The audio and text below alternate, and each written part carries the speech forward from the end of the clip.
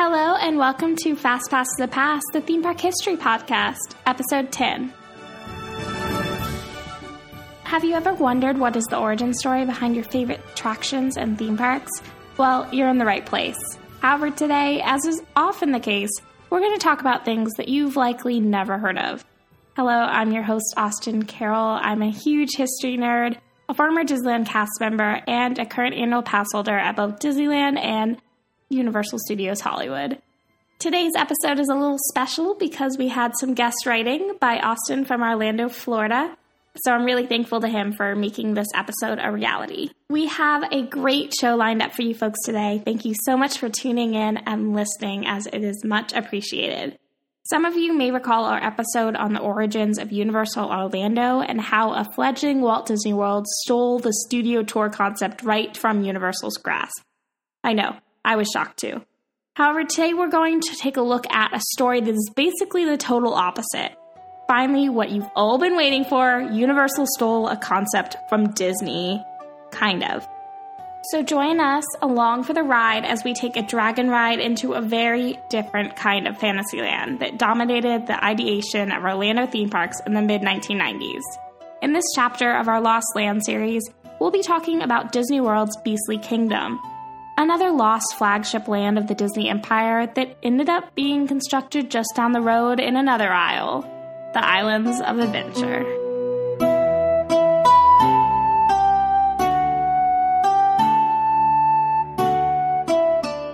Have you ever wondered what a dragon is doing on the logo of Animal Kingdom? Chances are you never even noticed it, even though it's really front and center when you look at it. The dragon actually has a long and detailed origin, one that dates back to the lost land of Animal Kingdom called Beastly Kingdom. Disney's Animal Kingdom theme park opened its doors on Earth Day, April 22nd, 1998, which means this year the park turned 20 years old. But 20 years ago, the park was the fourth to be built in the Walt Disney World Resort. It's also the largest, spreading out over 500 acres. So in case you have a trivia question about that, Animal Kingdom is the largest theme park in Walt Disney World. The park's official opening day dedication called for the park to be a kingdom of animals, real, ancient, and imagined. A kingdom ruled by lions, dinosaurs, and dragons. Now, the opening lands, it wasn't that different from what currently stands today. Asia wasn't there yet, but the Entrance Plaza, Dino Land USA, the Oasis in Africa were all kind of there, including the conservation station, if you've ever been over to Disney's Animal Kingdom in Florida. However, when the park opened, there were certainly lions and dinosaurs, but there were no dragons. So what exactly was Beastly Kingdom? Before the park opened in 1998, Disney Imagineers were certain that the park would one day house these imagined creatures in a very impressive land called Beastly Kingdom. And that's why it was included in the dedication of the park. There were clues scattered around the park that these dragons were soon to come. In the parking lot, there is a unicorn sign. In the logo, the dragon stands right next to the other creatures, if you have seen the logo recently. And even in the 1998 McDonald's Happy Meals, they included like a dragon Happy Meal toy. Beastly Kingdom would be kind of the anchor of the Phase 2 expansion of Animal Kingdom. It never actually really came to fruition. It would be a massive addition to breathe new life into the park soon after its original opening. So they never really expected it to take that long to recoup these profits and create this new expansion. Why were they waiting? Well, the park had spent about $800 million in its construction, which was more than pretty much all the other parks combined. So they were kind of holding off on this expansion, but they really thought that it was going to happen. Basically, the land that was earmarked for this expansion was the Camp Mini Mickey land, where Avatar Land sits now. So they always thought that was kind of going to be a fantasy land.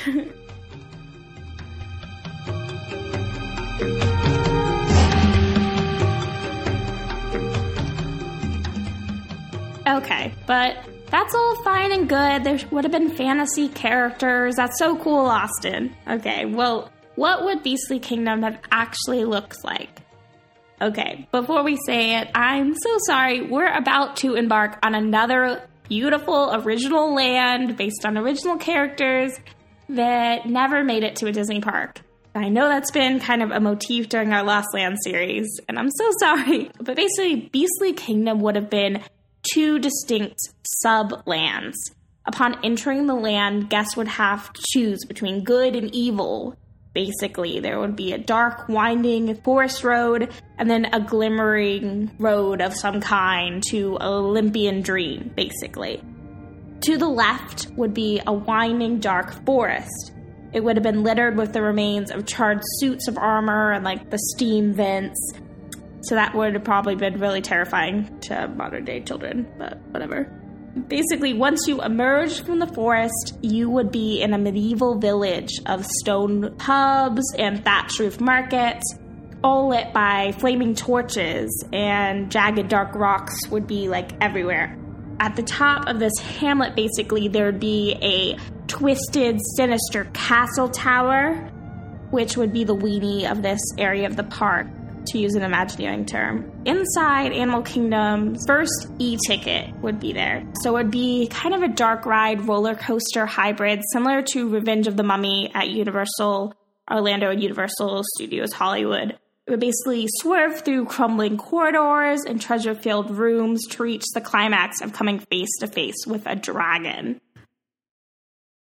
Now, there are 2 pretty popular concept arts for this roller coaster. One would have the guests kind of be like bats in a suspended swinging coaster, and the other would be a more traditional inverted coaster, more along the lines of Rock and Roller Coaster. It would have been Animal Kingdom's main thrill ride, and this was long before Everest was even thought of. In fact, if you replace the Yeti with a dragon and the mountain with a tower, you probably have a pretty good idea of what this roller coaster would have looked like in Beastly Kingdom. However, not all in the fantasy world is evil. If you were to go down the Path of Light, which would be located to your right, you would have seen an altogether different sight, with Greek temples, lush gardens, bubbling pools of crystal water, and fields of flowers. In the Greek temples, there would have been an Animal Kingdom It's a Small World-like attraction themed to Walt Disney's 1940s hit, Fantasia. This would be specifically the Dance of the Hours segment. You know, the one with the dancing hippos and crocodiles? That one. It would have been really family-friendly and musical and beautiful. I have no idea why they didn't take this opportunity to include Hercules in the park, because it's like a Greek temple, and Hercules was released in 1997, so it would have been really perfect. Poor Hercules, I just want him to have a spot in the parks. If you remember, at opening, Animal Kingdom did not have any slow, family-friendly dark rides. They really didn't have any rides for children or for the family to really experience together, except, I guess, the zoo part. The second attraction in this fantasy good realm would be more complex. It would be the Piece de Resistance of Beastly Kingdom. It would be a massively beautiful hedge maze that would hold host to an attraction named Quest for the Unicorn. Basically, it was another interactive walkthrough that challenged guests to find and awaken 5 golden idols scattered throughout the maze. Each would contribute 1 piece of a code for unlocking the beautiful plant castle in the far end of the maze, where, as its title described, they would then have the opportunity for a very rare encounter with a unicorn.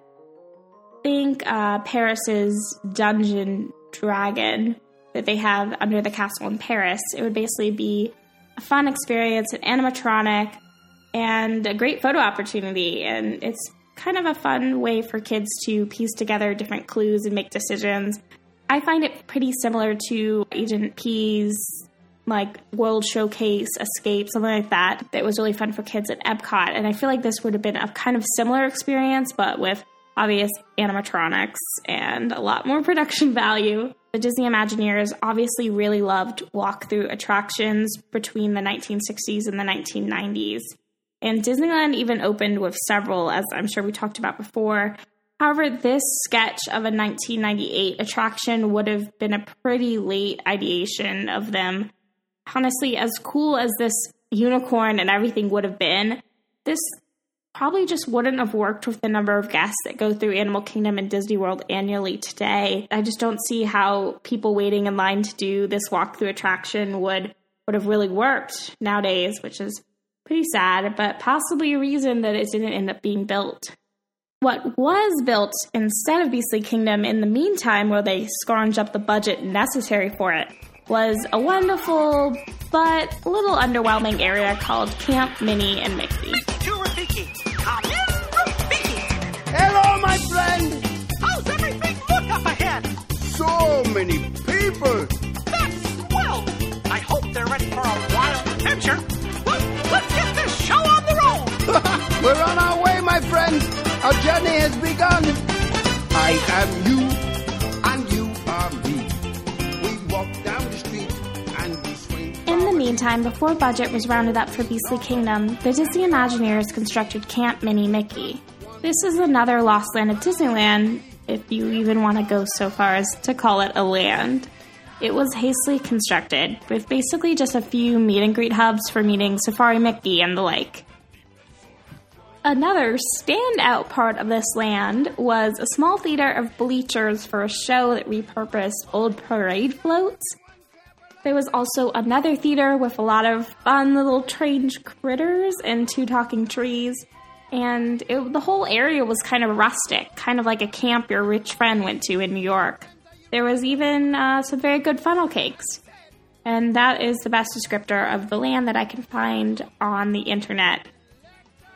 One of the 2 shows that this area hosted actually went away in 2008, and that was called the Pocahontas and Her Forest Friends show. It was basically a modish show based on the theme park and zoo staple of animal demonstrations. Admittedly, with like Disney flair and All the Colors of the Wind song also played, but the economic crash of 2008 caused Disney to take a hard look at its park and resort budgets for the fiscal year of 2009, which would begin in October. The clubs of Pleasure Island, which would become Disney Springs in due time, were shuttered, and the entertainment cutbacks across the resort basically resulted in the final performance of Pocahontas and Her Forest Friends in September of 2008. However, it wasn't as desolate as it seems over there in Camp Minnie and Mickey, because the couple of creative Imagineers that took the floats from the defunct Lion King Celebration Parade at Disneyland, they also took props from the defunct Spirit of Pocahontas stage show, and with the mandate to kind of provide character meet and greets, they actually produced something that was a smash hit and still runs at Animal Kingdom today, and that was a festival of the Lion King. I don't know if you guys were aware that it uses defunct parade floats, but it's probably the most successful thing to come out of the now also defunct Camp Minnie Mickey.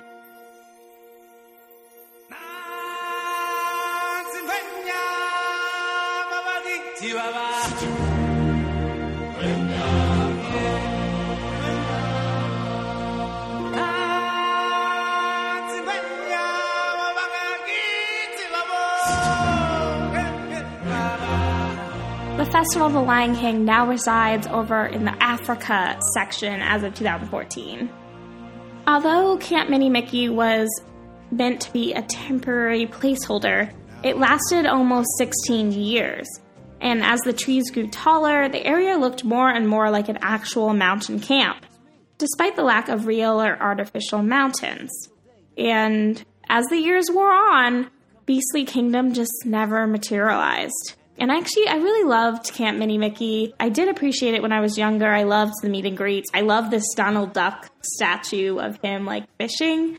I have lots of photos by that statue, so I'm kind of sad that Avatar Land took over. But yeah, it really did look like a camp. It was a really fun area. I'm sure you can find some YouTube videos. I can link to some in the show notes of Camp Minnie Mickey in its glory days. It was never really that great, but it was fun, and it was fun, family fun, in a park that didn't really have that much for families when it first opened. But what, if anything, happened to Beastly Kingdom? 1990s Disney, I wonder. The group of Imagineers battling to bring Beastly Kingdom to life were quick to the cut when the dismal opening of Disneyland Paris made Michael Eisner wary of any large-scale investments. Imagine that. We've talked about this several times before on the podcast. Everything from Thunder Mesa to Discovery Bay to the Disneyland Skyway were a victim of the Euro Disney cutbacks. Beastly Kingdom was simply too grand.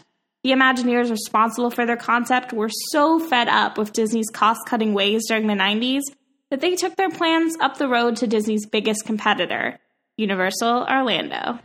We are proud to unveil Universal Studios Islands of Adventure. From the far corners of the world, some fantastic journeys yet to be. As Universal Studios Islands of Adventure come to life before your eyes. The almost unbelievable story of the Lost Continent, yet another lost land, is one of plot twists, intrigue, and unthinkable connections that make it clear Disney accidentally designed and then indirectly destroyed this amazing themed land.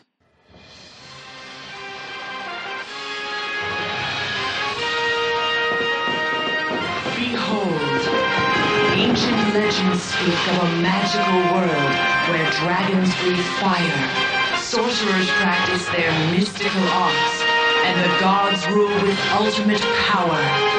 Enchantment is in store for those who believe. Here in the Lost Continent. Lost Continent was something of a superland, comprised of 3 distinct segments.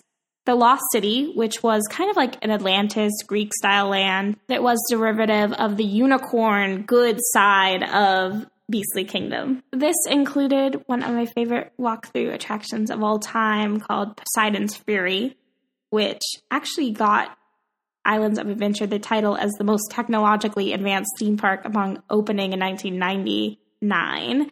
And then Mythos, which was a great restaurant and had beautiful architecture. And then Sinbad's Bazaar, which was an ancient Middle Eastern marketplace, home to fragrant food and the 8th voyage of Sinbad's show. The Mystic Fountain is still like the best part about this area today. And then there was Merlinwood, which was a medieval English town full of magic and legend, which was based off the ancient tale of King Arthur. And this kind of evolved from the dragon side of Beastly Kingdom. It included dueling dragons, which had a castle, skeletons of knights, and an inverted coaster themed to mythical fire-breathing reptiles, which doesn't that sound familiar? I mean, we talked about that a little bit. The best part about this coaster was the dueling function. So it put the ride vehicles basically 18 inches away from each other at the clash points.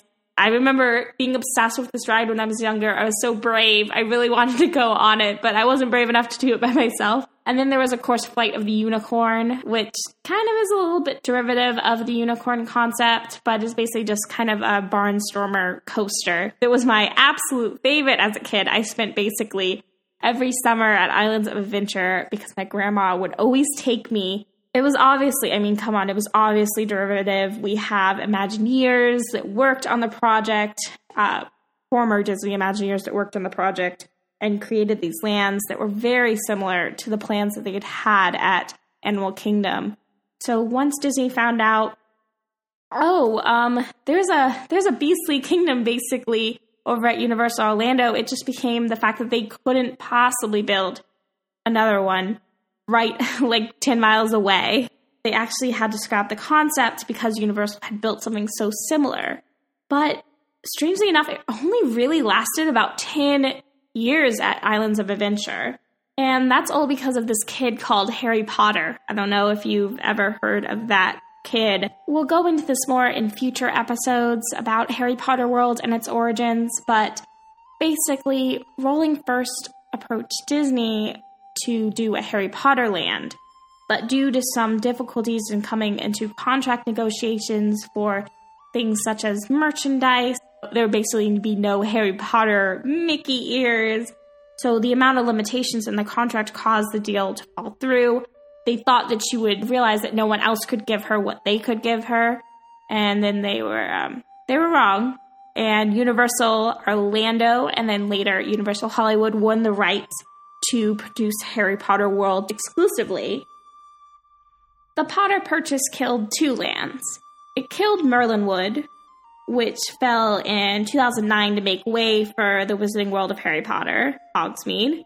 Dueling Dragons became Dragon Challenge, a Triwizard Tournament reskin, and Flight of the Unicorn became Flight of the Hippogriff. The Enchanted Oak Tavern and the Alchemy Bar became the Three Broomsticks and the Hogshead. And fun fact, the Three Broomsticks was designed and constructed in Orlando before it was ever even depicted in the films.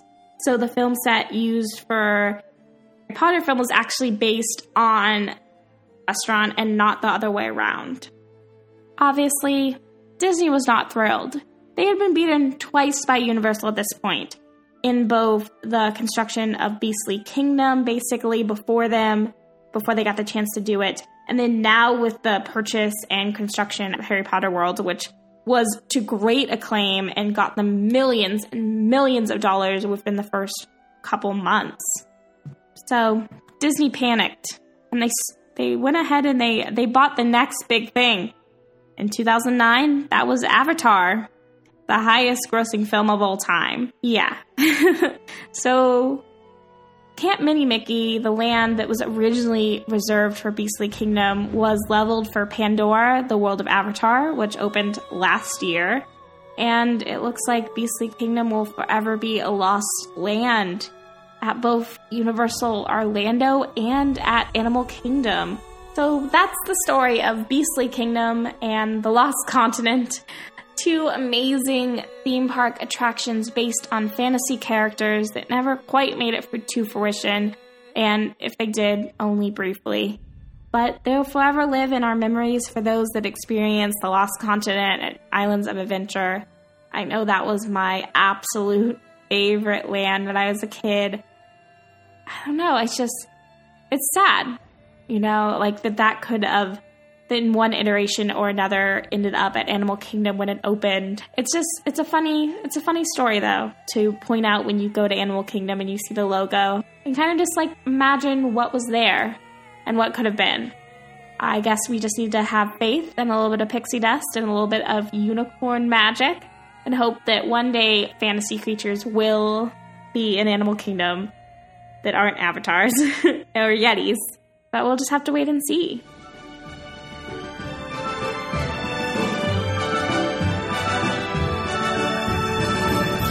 Thank you so much for listening. I hope you enjoyed this new chapter in our series, Lost Lands, and this short look into what would have been an amazing land at any Disney park, and that was my favorite land at Universal as a child. I grew up wanting to ride the Dueling Dragons coaster, although I didn't get a chance until it had been rethemed to the Harry Potter universe. And now it's gone. Email me at fastpassthepast@gmail.com if you have show ideas, disagree with anything I said, or just want to say hi.